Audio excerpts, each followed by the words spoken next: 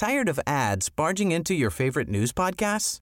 Good news. Ad-free listening is available on Amazon Music for all the music plus top podcasts included with your Prime membership. Stay up to date on everything newsworthy by downloading the Amazon Music app for free or go to amazon.com/news ad free. That's amazon.com/news ad free to catch up on the latest episodes without the ads.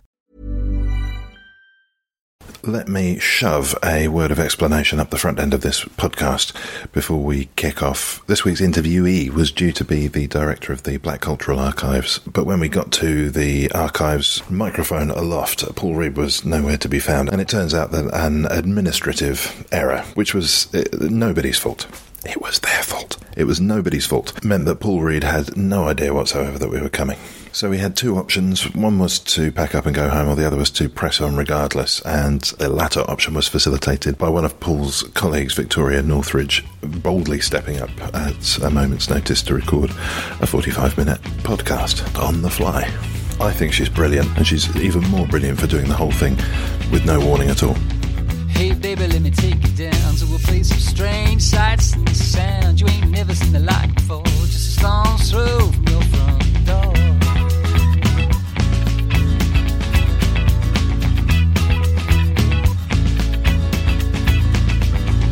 Hey baby, straight out me, see piece of air, land and the sea. Some creep, some saw down the road, jam right store. My heart aches for some far off place.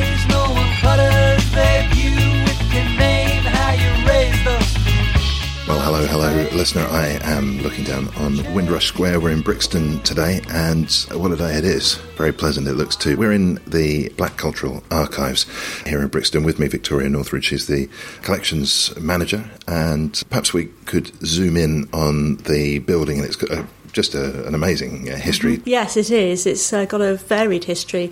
It was originally two residential houses that belonged to a philanthropist called Robert Stone, built in about 1806. Oh, he was a philanthropist. I didn't know that. Yeah, he was a philanthropist, and unfortunately he was such a good philanthropist, he left his family in a lot of debt when he passed away. So the family had to sell the two houses, which was number 1 and number 3 Effra Road at that time. And so in their time, the two houses have been various uses. It's been a young school for girls. It's been the base for Brixton Liberal Club. In the 1900s, it was the Raleigh College for boys. I think in the 20s and 30s, Orange Luxury Coaches acquired the building and used it as their base for their coaches going around Britain. London to Brighton specialists. Probably. Yeah. And then by, I think, the 60s, Lambeth Council had acquired the building. And so we have some photographs from Douglas Parker, who's a well-known Brixton photographer, in 1989, of a car lot, Kellick Cars, that was outside the front of the building here, as well as a huge warehouse. But by the late 1990s, the building had fallen into disuse and disrepair, and it was during the regeneration of Brixton that started in the millennium, in the year 2000, that Black Cultural Archives put in a bid with Lambeth Council for this to be our new heritage centre, which was approved, and we got the heritage lottery funding money a year later, and it's taken us since last July to fully refurbish and open the building. And there's mention, I think, in the history of the building itself, the fabric of the building itself, of Georgian style. Mm-hmm. And that is going to tie in very nicely to the exhibition that's being advertised outside. But right now we're in the library. Yeah, this is our reading room. We have our two library collections here. So this space is open for both people viewing the archive material Wednesday till Friday, 10 till 4, but also for anybody who just wants to browse the library material as well. So we do open every Saturday afternoon, 1 till 4 as well. So what we've got up here are two different reference library collections. The ones with the red spots are part of the Runnymede Trust collection. Don't know if you've heard of the Runnymede Trust at all. They're a race relations think tank. They started in 1968 and they provide information to the government on any race-related issues. And it's our largest collection that we have, not only of the library, but also their archive of research files, press cuttings and magazines from 1968 up till last year. The ones with the blue spots are our own Black Cultural Archives library that's been gathered together since the organisation began in 1981. And that's been through many kind benefactors, through many of the original founding members, including Len Garrison, who were going out and purchasing books and then donating it to the archive, and also, volunteers and individual donors who've donated their libraries over the years. Perhaps we can have a look at one or two of the items here that are available to people. What would you steer people towards? Well, if anybody's just first coming, a complete novice to Black British history, the book I would always direct them to is Staying Power by Peter Fryer, which is just over here. This was published in, I think, about 1984. Peter Fryer was a journalist, and basically he was one of the first journalists to meet people off of the Windrush boat, so African and Caribbean people coming in 1948. And through interviewing them, he sort of became very intrigued and interested in their kind of life history, their life stories, not just the individuals, but kind of as an overview of African and Caribbean history. And so he decided to undertake a whole deal of research and discovered that there was, a black presence earlier than 1948. From Roman times, there has been an African Caribbean presence within Britain. So if anybody wants to know about the general history of black people in Britain, this is a good place to start with this book. So here's my question: how is it that was a fact that was forgotten? The fact that there were black people here for several thousand years. Good question. I don't think it's forgotten. I think people who are interested in the history know, but I think generally it's not highlighted in schools, for example, apart from most recently, of course, Mary Seacole and her involvement in the Crimea War. But there's no, and now the Windrush, I think there is a bit of mention there, but there's no reference anywhere else to Black British history within the national curriculum, and that carries on with higher education, postgraduate, undergraduate. There's no sort of real reflection upon that presence.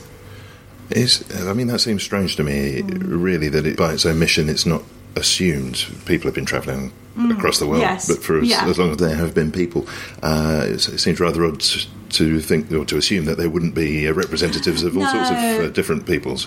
I know, and of course, as I said, I think people who do, once they start to look into it, I think it's just this, as I say, it's one of these myths that have kind of been built up over the years that, predominantly there was African Caribbean presence from 1948 within Britain, and of course a lot of the material that we have, archive material, and also our library collection dispels all that. We have a lot of individual stories of, that proves that, there was this, contribution, this huge contribution of African and Caribbean people.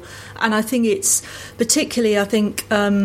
forgotten about from the First and Second World War conflicts, and I think that is becoming more well known now with the sort of the history being expanded. There were people who were contributing much earlier, whatever it might be, a small way, but they were, contributing and being part of the community. For example, I gave a talk about George Africanus a couple of weeks ago, who was an enslaved individual. He came from Sierra Leone from the age of 3, but he was fortunate enough to become part of the Molyneux. He was freed at the age of 18. I better do a little bit of a handbrake job there. What does part of the Molyneux mean? The Molyneux, John Molyneux, Benjamin Molyneux was the head of. He was a merchant, wealthy merchant who lived in Wolverhampton. Because we know that, although we don't know exactly who bought George Africanus originally and how he ended up as being part of the Molyneux household, but we do know that he came into Liverpool and then he next appears as part of the Molyneux household in Wolverhampton. They were very kind and generous to him, and they educated him and they gave him training as a brass founder. And so when he came to the age of 18, he was freed, and then he was able to make his own way, but he decided to move into Nottingham.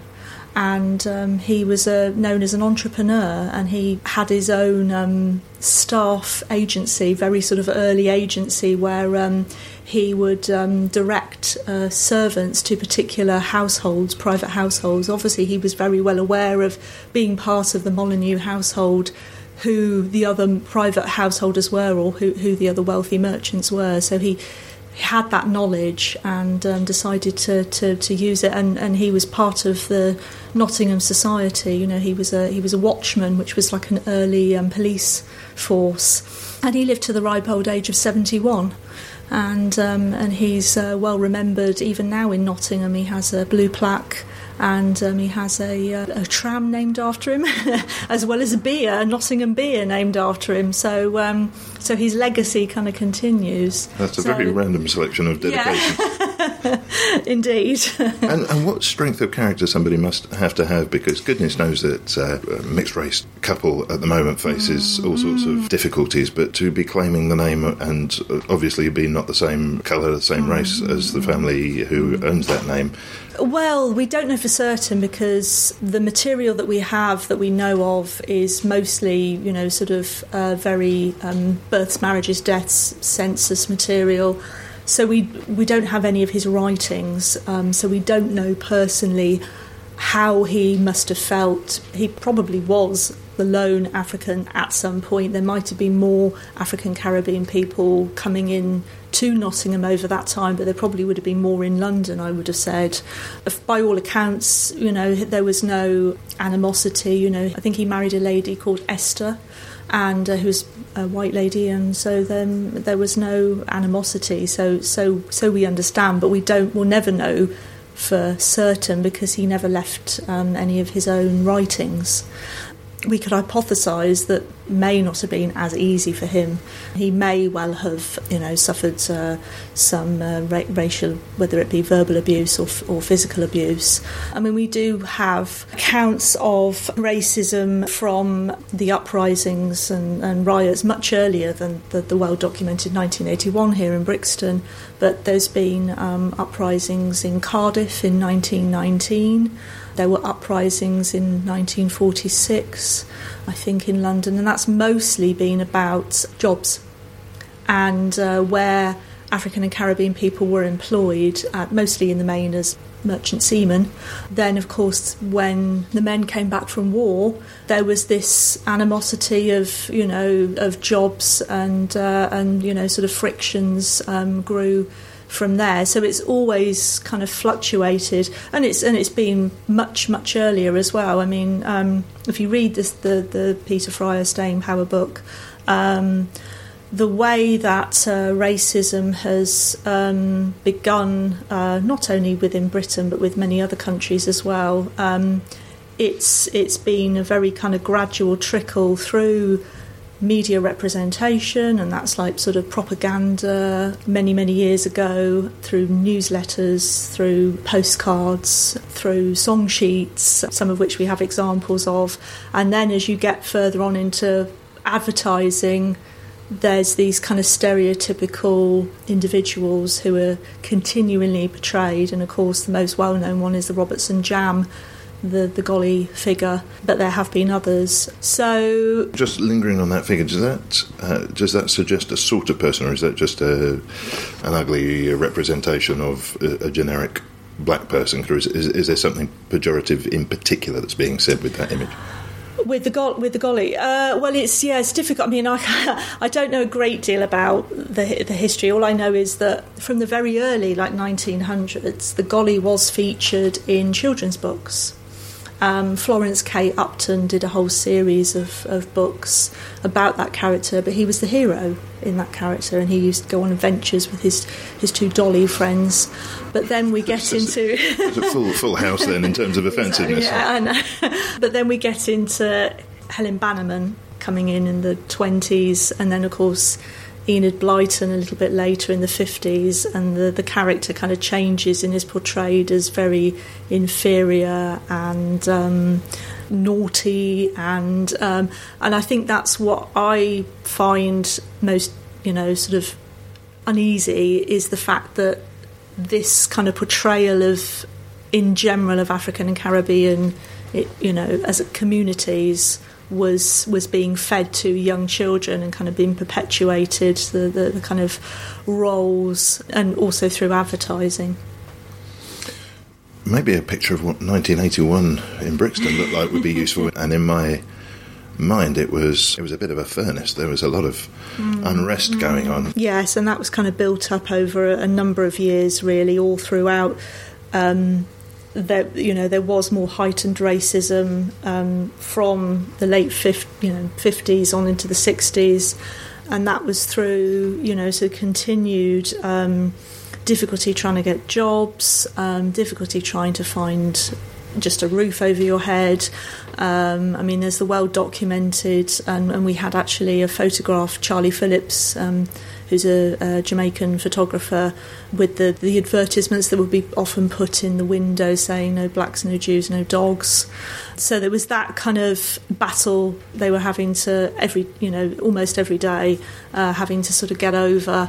And it was this continual friction between the police and the black communities, and the way that the police generally thought about African and Caribbean communities on the whole. In general, a lot of policemen, not all of them, but a lot of policemen would think they were up to no good, they were doing bad things.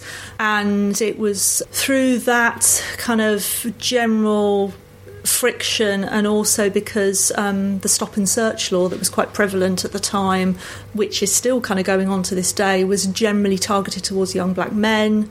They would be stopped and searched and asked questions. So it was this continual, the police and just trying to make their way, just trying to live a life, have a job, have a roof over their heads, that was grinding. There'd been kind of pockets of resistance and uprisings before. Of course, there was the well-documented Mangrove case, the Mangrove 9 in 1970, and that was a restaurant that was continually raided in Notting Hill, which resulted in 9 people being arrested, and a year later they were all acquitted, which was a seminal case at the time. What were they arrested on suspicion of?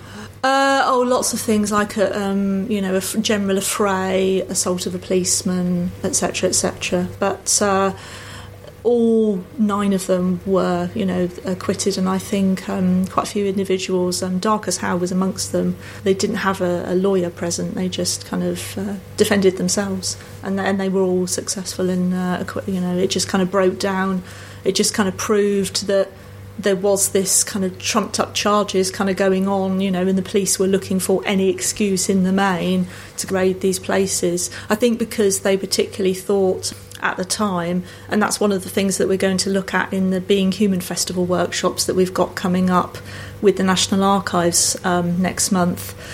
Police thought that there was a lot of activity going on in these restaurants. Well, they thought there was lots of drugs going on. They kept thinking, or there was, but I think it was under the banner of they were trying to catch individuals who they thought were protesting, and who were meeting there to kind of plan whatever protests and whatever they were doing.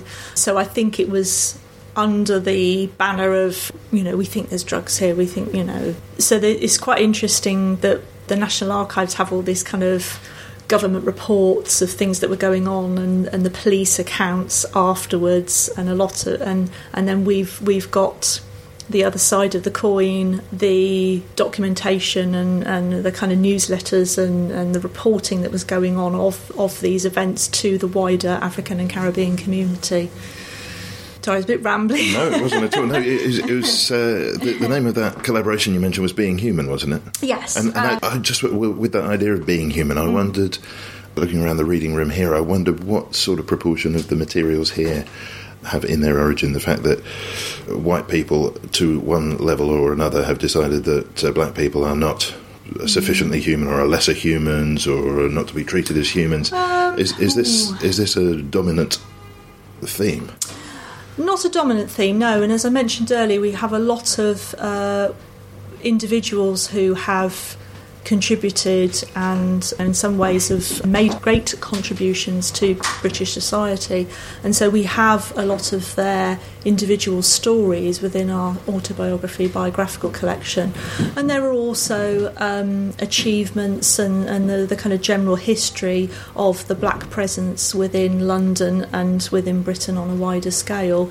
So it's not all, no. I'd say it's probably half and half. But of course, what we're always trying to. There was that part of history, and of course that did happen. But we don't want to dwell on that too much. What we want to is have more individuals or more organisational stories about achievements and to celebrate those. Right, and that was one of the thoughts that Len Garrison, one of the co-founders here, had, wasn't it? Yes. I think the quote goes, the place was founded on the back of this quote, where are our heroes, our martyrs, our monuments? Yes. Where are the monuments? Well, yeah, that's good. There's not many. In fact, to black British individuals or black British people, I don't think there is any. Worryingly, outside this place, there's a bust to Henry Tate, the sugar magnate. Of all the people to be outside the Black Cultural Archives. Well, it's just to one side. As David Olusoga in his recent programme highlighted, there is this forgotten slave trade, and of course there is, wherever you go with it, particularly within London, I think you could nearly always trace some sort of building in some way to the transatlantic slave trade and the money that was produced and many individuals who profited, including Henry Tate. But it's kind of ironic that some of the money he used for that was to build a public library for people to use here. So, it's bizarre. We're going to take a very quick break, actually, a word from our sponsor. What are we going to do when we get back? We're going to go to the exhibition space to look at the new Black Georgians exhibition, which is on until the 9th of April. OK, let's go. The Week magazine is a concise, refreshing and balanced take on the news from the past 7 days. Taken from over 200 print and online sources, we give you the best news, comment and opinion from the UK and overseas, bringing you up to date with everything you need to know. What's more, you'll also get the lighter side of the news, with the latest arts, people, food and drink, travel, properties and much more.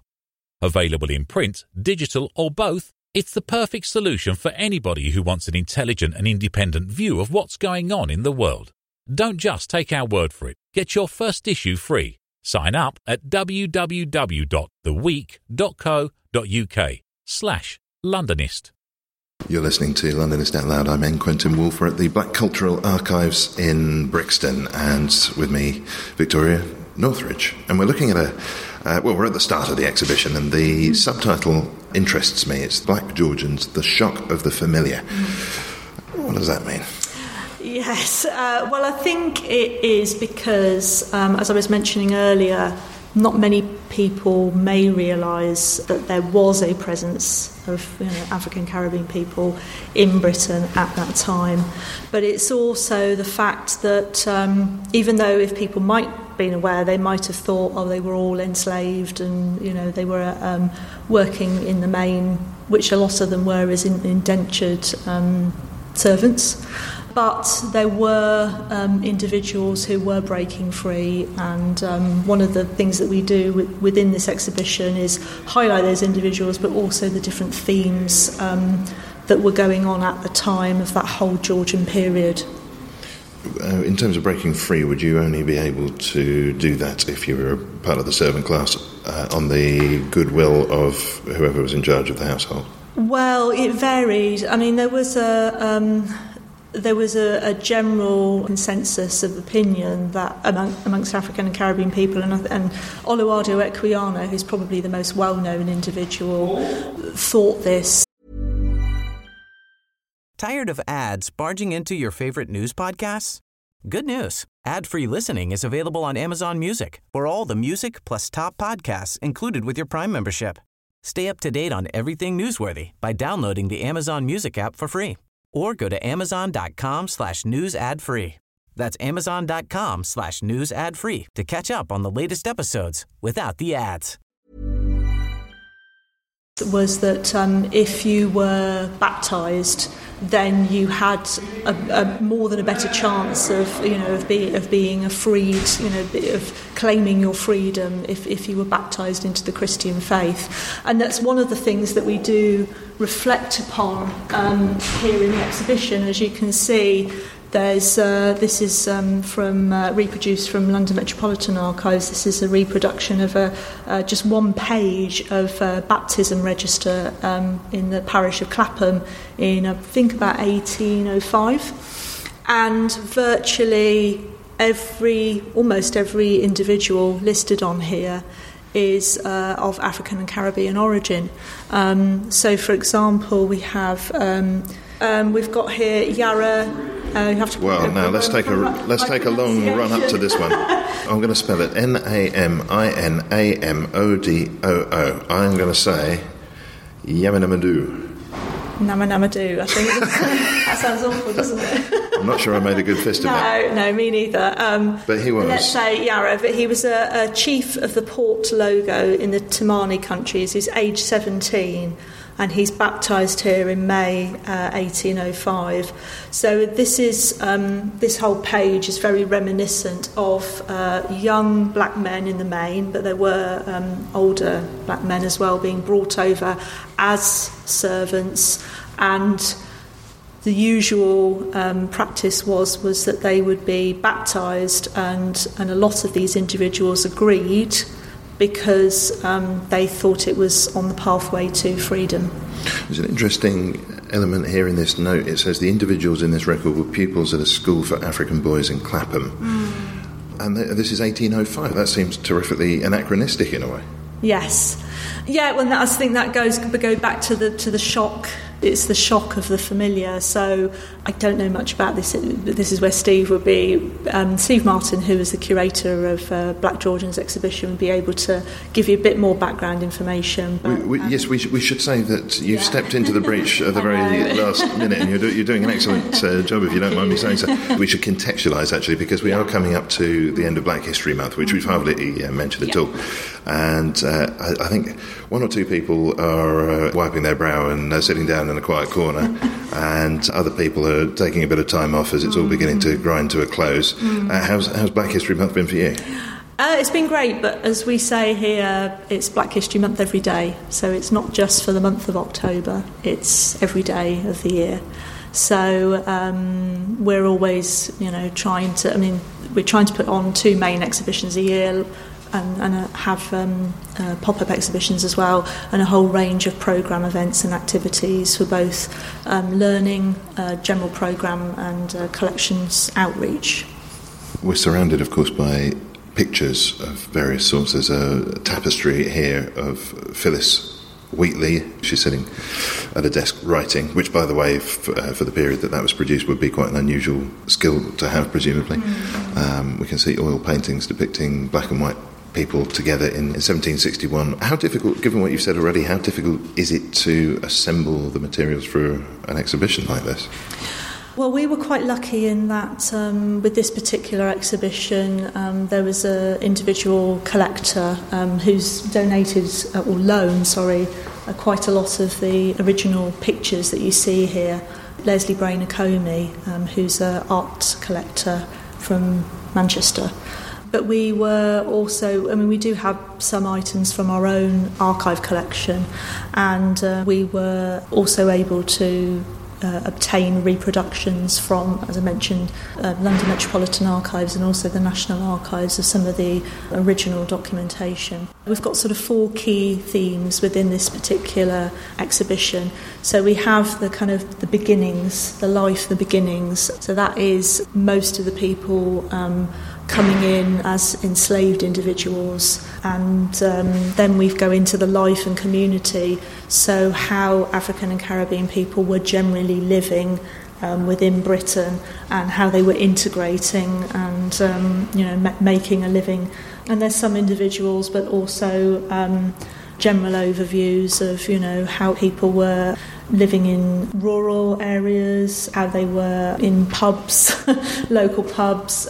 Yes, we're looking at some framed images here. They're Hogarthian. I think they're actually by Cruikshank, but we've got revelry going on in a tavern of some sort. And there at the forefront is a black woman hitching up her skirts and dancing. Yes, so you get a whole array of mostly by Cruikshank, but we do have, I think, one or two by Hogarth. There was also how people were making a living, and predominantly at that time there were quite a lot of bare-knuckle boxers, and the most well-known characters are Tom Molyneux and Bill Richmond. Hold on, this isn't the same Molyneux we were talking about before, is it? No, this is a different Molyneux. No relation at all. No. So Bill Richmond. Well, that's a bit odd, isn't it? If he took somebody else's name, Molyneux, and this other person's got the name Molyneux. I know it is a bit odd, but it's just pure coincidence. Okay. We can see here an illustration of facing Cribb, and if you know anything about boxing in this period, you know Cribb. Yes, well, this is Tom Molyneux and Tom Cribb, who I think this is their second fight, because they had two fights in 1810 and then a year later. I think in the first fight, Tom Cribb beat Tom Molyneux. There was about sort of 34 rounds. It was quite, which was bare knuckle boxing. It's quite intense, and unfortunately, he was beaten, Tom Molyneux, but he came back about a year later, and in the second fight he did beat Tom Cribb. So this is an original print of that event. I think the third theme is death and departure. So it's how individuals, they're kind of people who were being in a forced departure, shall we say, and of course there was the repatriation that was going on even then of individuals back to Sierra Leone, which unfortunately was hugely disastrous, and Oluwado Equiano was at some point involved in that, and he talks about that in his book, and the sort of horrific inequalities and the kind of lack of material that was being delivered to these individuals, and the white person who was meant to be overseeing this was pocketing a lot of the money that was meant to go to these individuals from Sierra Leone to be sort of taken back. But so there's stories like that, and there's also William Davidson, who was a radical, and this original print is highlighting the capture of him and his conspirators,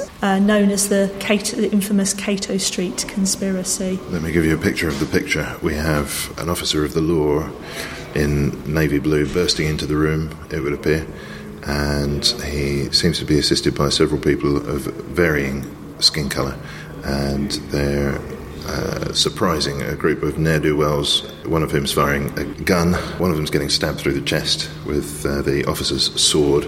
And what was this Cato Street gang all about? Well, is that someone's head on the floor? No, that's somebody. That's somebody coming up through a trapdoor. It's like The Walking Dead there. No, this was they were radicals against the politics at the time, so they were spying into a plot to kill government cabinet officers at the time, and so this original picture depicts that time where they were meeting in this hayloft on Cato Street in about 1820, and sort of meeting to carry out their plot, and police officers were tipped off, we still don't know who by, and about 11 of the conspirators were rounded up, as I said, and arrested, and of course unfortunately Davidson was publicly hanged and decapitated outside Newgate Prison. I think he was possibly one of the last public hangings at that time to be shown. So the sections we've had so far take us through arrival, life and culture and death. Mm-hmm. So presumably the fourth section would have to be all about the aching silence after somebody's gone. Yeah, well, not quite. It's this kind of legacy and the generations of individuals, because of course many of these individuals married and had children of their own. And so, for example, I mentioned Oluwado Equiano earlier, who was a well-known abolitionist, and again, he was from Africa and captured as a young boy and endured lots of horrors of enslavement, but did manage to free himself and became quite well known in London society and continued to campaign all across the UK, because he published his book, The Interesting Narrative of the Life of Oluwado Equiano, or Gustavus Vassa, that was his African name. But then he married and he had his wife was Susan Cullen, and they had various children, and one of his children was Joanna. And so this is an image of her grave here. I think this is from Abney Park Cemetery. And it's quite interesting because it really, it just mentions that kind of legacy, because on her headstone it says Joanna Vassa, daughter of Oluwado Equiano, and the sort of continued remembrance of his name. It's quite something to be able to leave much of a legacy, isn't it? It's the life expectancy, as it mentions elsewhere in this exhibition, for anybody, average life expectancy in 1820 was 40 years old, and that's the average, so there's a very good chance of you popping your clogs sooner than that. Yes. And I mean, that's for anybody over the age of 40, if you had to have all your affairs wrapped up and make a good impression before you go, by the age of 40, what an enormous number. People must have been moving a lot faster and getting on with stuff. Yes, yes, indeed. Particularly Oluwado Equiano. He, as I said, he was constantly campaigning, going up and down the country, giving talks and lectures, promoting the end of the transatlantic slave trade and the abolition cause. But he wasn't alone. I mean, he was quite well known, but there were lots of other, and this last section we have here is the literacy legacy. So of course we've got Oluwado Equiano there, but we do have others such as Phyllis Wheatley, we mentioned earlier, who was an individual who was born on a slave ship and sort of became a part of the Wheatley family, and again very fortunate. They realised that she was very intelligent, and so they encouraged her writing and they published her writings, and she became very well known within London society. Fortunate doesn't go halfway to it, does it? If you imagine that you got to roll the dice and be born again into any person anywhere in history, being born on a slave ship, that's pretty much the worst start you could hope for, isn't it? Yeah, and she wasn't alone. I mean, there were others like Ignatius Sancho, who was also born on a slave ship, and many others that we probably will never know. So when I say fortunate, I mean that obviously it was a horrific start in life, but because they were in these households where the individuals were treating them well and were giving them education and were encouraging them, and of course Oluwado Equiano had it as well, were encouraging them their freedom and just helping them as much as they possibly could. We have, still have this evidence, because without, say, for example, the Wheatley family encouraging Phyllis and almost paying for the publishing of her book, we might not have known her story. While we've been talking, a figure has sidled into view. I know he's been extraordinarily busy with Black History Month and one or two other things. Paul Reed, who was meant to be with us earlier on, is with us now. Hi, Paul. Thank you very much. Hello.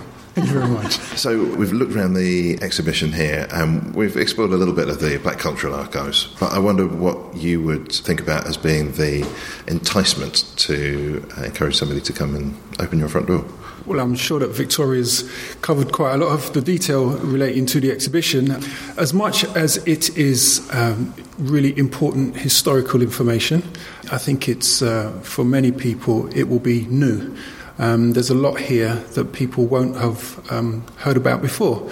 So it's a layered exhibition. On the one hand, we have these 4 incredible individuals to find out more about. But as much as we think that we know this story, because it runs parallel, of course, with the enslavement of African people and all the horrors that come to mind when we think about that, what this exhibition is also asking us to think about is what was the particular experience of the black community in Britain during that time. And we will find that there are some quite interesting images and information here that might challenge our views on this. What sort of views are you expecting to challenge? What sort of preconceptions do you think people come to this with? Most people, if we think about this Georgian period and the horrors of enslavement, for example, and let's not go into the detail there. We can all sorts of images will come to mind. What won't come to mind are people in the pub, in the local inn, down in gin or beer, and not looking particularly oppressed at all. So this is talking now to the different, I suppose we could talk over here now about the complexities of Britain, as we find everything from Billy Walters, who is a beggar, right the way through to Elizabeth Dido Bell in Aristocracy. So it's a complex story, and in that way I think it challenges our perceptions. So I know you've had your hands full this month, not only with putting the exhibition on. What else has been going on in terms of Black History Month in and around the archives? Well, first of all, I think there's been an explosion at the moment around Black History Month, and for a whole range of people, organisations, individuals, history enthusiasts. It's Black History Month being a culmination, I suppose, for what happens within the year. It's not just the month, it's what's always happening. And for Black Cultural Archives, of course, we've been putting up the exhibition. We've had a dynamic programme of activities running parallel. I think the most important thing for me is that we're creating now the learning resources that go into school. So we've had school groups here, everything from early years, little tots running around with high-vis jackets, right away through to older students, grappling now with this important information. It's really lovely. It's wonderful to see, and it's great seeing the celebration taking place. And I know we've got half-term coming up, so there's lots of activities for younger folk as well. What in particular? Well, I particularly like some of the stuff that's happening upstairs in our learning centre, and you'll see some of the young people engaging with this content now, and some of it takes place, you'll be surprised, behind a sheet with a light, where they're looking at silhouettes of that period and trying to copy those, and young people drawing and trying to kind of, seeing what they can do artistically. I mean, one of the things that I like about the work that's taking place with young people is that it's happening on so many different levels. You're trying to give people information, but you're also trying to do it in a way that they remember and they retain it. And sometimes that's done through work with artists and work with students and facilitators, all engaging with it in a really wonderful way. And just to finish perhaps on the archives itself, how long has your engagement with the archives been in existence? How long have you been here? I joined the Black Cultural Archives in October 2006. Okay. And I came for 6 months to be a part of completing the Heritage Lottery Fund application for the funding. And we were a small organisation at that point, one full-time worker. And wow, really? Yeah, one full-time worker and lots of volunteers. And my job was to secure the funding. So that was 25 years that the place was in existence, really on a shoestring? Very much so. It was supported by the London Borough of Lambeth and periodically from the Heritage Lottery Fund on smaller projects, shall we say. But the big push took place in and around 2006, where we really kind of went for this fundraising campaign. And what's wonderful is we are now sitting in a space that has managed to generate £7 million. In total, 5.8 million went into what we call the capital project. That's the build, and the wonderful Grade 2 listed Georgian building that we're in. And 1.2 million was ploughed into the business plan. And the future is what? Because there's always the idea of expansion and wanting to reach more people, and it does feel like, just looking at Black History Month, it feels like that's reaching more people this year. It seems more to be on people's radars than ever before. I must confess, it does feel as if there's a lot happening this year. I'm not exactly sure why that is. It must be because of the Black Cultural Archives. So modest. And perhaps you particularly. Well, absolutely. Yeah. No, I mean, there's a great sector, and that's ranging from, the history enthusiast right away through to the kind of the big heritage institution, and lots of community activity in between that seems to kind of really focus on this period. I do think, though, that there's another important conversation, which is that we shouldn't be waiting for October for us to be looking at Black history, and I suppose ultimately what we're looking at is how all of this is mainstreamed into our memory, and we are looking to the school system, and we're looking to our appreciation of history, to be able to see Black presence not tagged on, and certainly not tagged on to a colonial story, but absolutely fundamental to the history of Britain. How do, in the last few minutes of the podcast, this is rather an ambitious question to ask, but how do you go about doing that without it becoming some sort of tokenistic effort and then necessitating doing the same thing for every other cultural or racial group? I think every group needs to tell its story, or its stories. And for us, we've worked really closely with historians and academics. So it's got to be based on facts. It's got to stand up to academic rigour. And if it exists, and if those stories are compelling, then nobody benefits from hidden stories, and it needs to then be brought to life. And you're in an exhibition right now that is full of wonderful stories, that's part and parcel of British history. And as much as these are people from Africa, and we're talking about the African diaspora, we're also talking about British history. And that's what we think that that is really important to bring to people's attention. Well, one of the great benefits, as any listener to this show will know, is that if you are in an archives, if you're accompanied by an archivist, then they'll be able to take you straight to the good stuff, which is what we've been lucky enough to enjoy today. If you would like to be taken to the good stuff yourself at any point in the future here at the Black Cultural Archives, what's the best way to find out more? The reading room's open Wednesday till Friday, 10 to 4, so you can book an appointment via telephone or email. All the details are on our website. Or if you just want to come and have a look at the library books, then the library's open every Saturday afternoon, 1 till 4. But the building itself is open Tuesday to Saturday, 10 till 6, if you just want to come and have a browse of the exhibition, or pop into the cafe, or have a look at our shop. We have our website, which is www.bcaheritage.org.uk. So all the details are on our website, all the programme events that we have coming up as well, and how you can book on those, and our opening hours. Oh, that's fantastic. Well, thanks for taking us around today, Victoria Northridge, and just in the nick of time, Paul Reed. Thanks very much. Thank you very much. Thank you. My heart aches for some far off. And that's all for this week. My thanks for this week to Victoria Northridge and Paul Reed. Thanks to Mark Barr and Bernie Barclay. Theme and incidental music was by Songs from the Howling Sea and Quentin Woolf. Place way on tide to tide to